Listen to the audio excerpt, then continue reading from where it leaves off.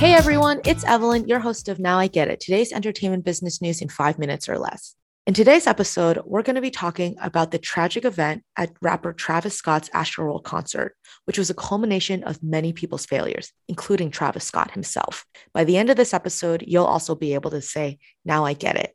Today, I'm so excited to bring to the podcast my dear friend Jenny, who is an avid music fan working in entertainment.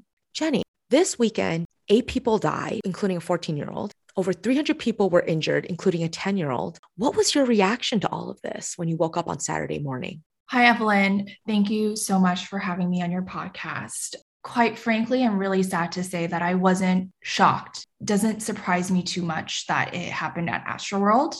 The first Astroworld in 2018 was incredibly dangerous, and Travis's brand thrives off of the concept of being on the edge, reckless, and rebellious. I've attended a lot of concerts and music festivals, including Coachella and Snow Globe and Audiotistic. And I've been to Travis's set multiple times. It's incredibly high energy with mosh pits and crowd surges and just tight spaces. Wait, so you're saying that this kind of dangerous environment has happened before?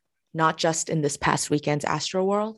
2 years ago, or a few years ago, at the very first Astroworld, Travis was arrested by the Houston PD immediately after a set for inciting a riot. A fan of Travis's has gotten paralyzed from his show because Travis encouraged him to jump off of a balcony.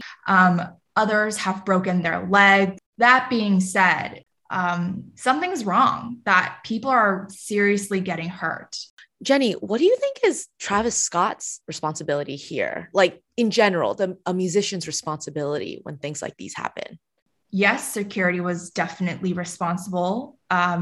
The cameraman who was live streaming for Apple was responsible for not listening to that fan who was literally saying, someone is dead. Yes, for those who haven't seen on the internet, there have been a lot of fan-filmed content that has been uploaded showing the evidence of what's gone down. Here's a clip of what Jenny was just referring to.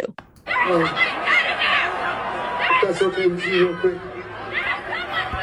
Let's do it. So you can hear from that clip that fans are begging the cameraman to stop the concert or do something because they were on ground and seeing all of the people getting hurt.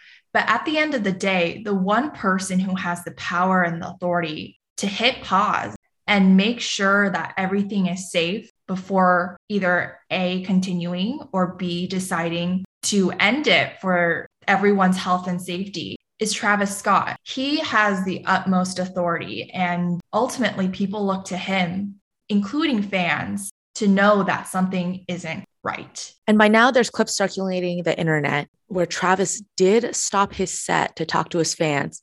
However, despite people screaming for him to stop, just like Jenny said, he kind of goads the fans and then continues performing. 2 hands to the sky. 2 hands to the sky. 2 hands up, y'all. 2 hands up. Y'all know what y'all came to do. Chase me. Let's go. Here's a clip of someone narrating how fans were rushing security hours before the Travis Scott concert, which could have been an early sign to security and event organizers that they really needed to beef up before the headliner concert that night. There was rumors of people storming the venue, and now with this kind of footage coming out, it seems like that absolutely did happen. I mean, it appears that hundreds upon hundreds of kids could have gotten in on top of the already massive sold-out crowd by just pushing down fences and coming in, and security was in no way prepared for this. It's not surprising either, and no one can say they're surprised because Travis, after Astroworld sold out, tweeted that they were going to still sneak the wild ones in. And so this just sums up his brand about this rebelliousness and this lack of respect for authority and order and orderliness. Listen, I think it's fine for that to be an artist brand. I mean, every generation has one. If you think about it, there's always that cohort of rebellious teenagers who, find their outlet in music and an impassioned artist that's able to demonstrate their feelings through the artist's lyrics. But I think in these cases, when you actually see that brand turned into real life, this is when you kind of need to add that extra layer of common sense.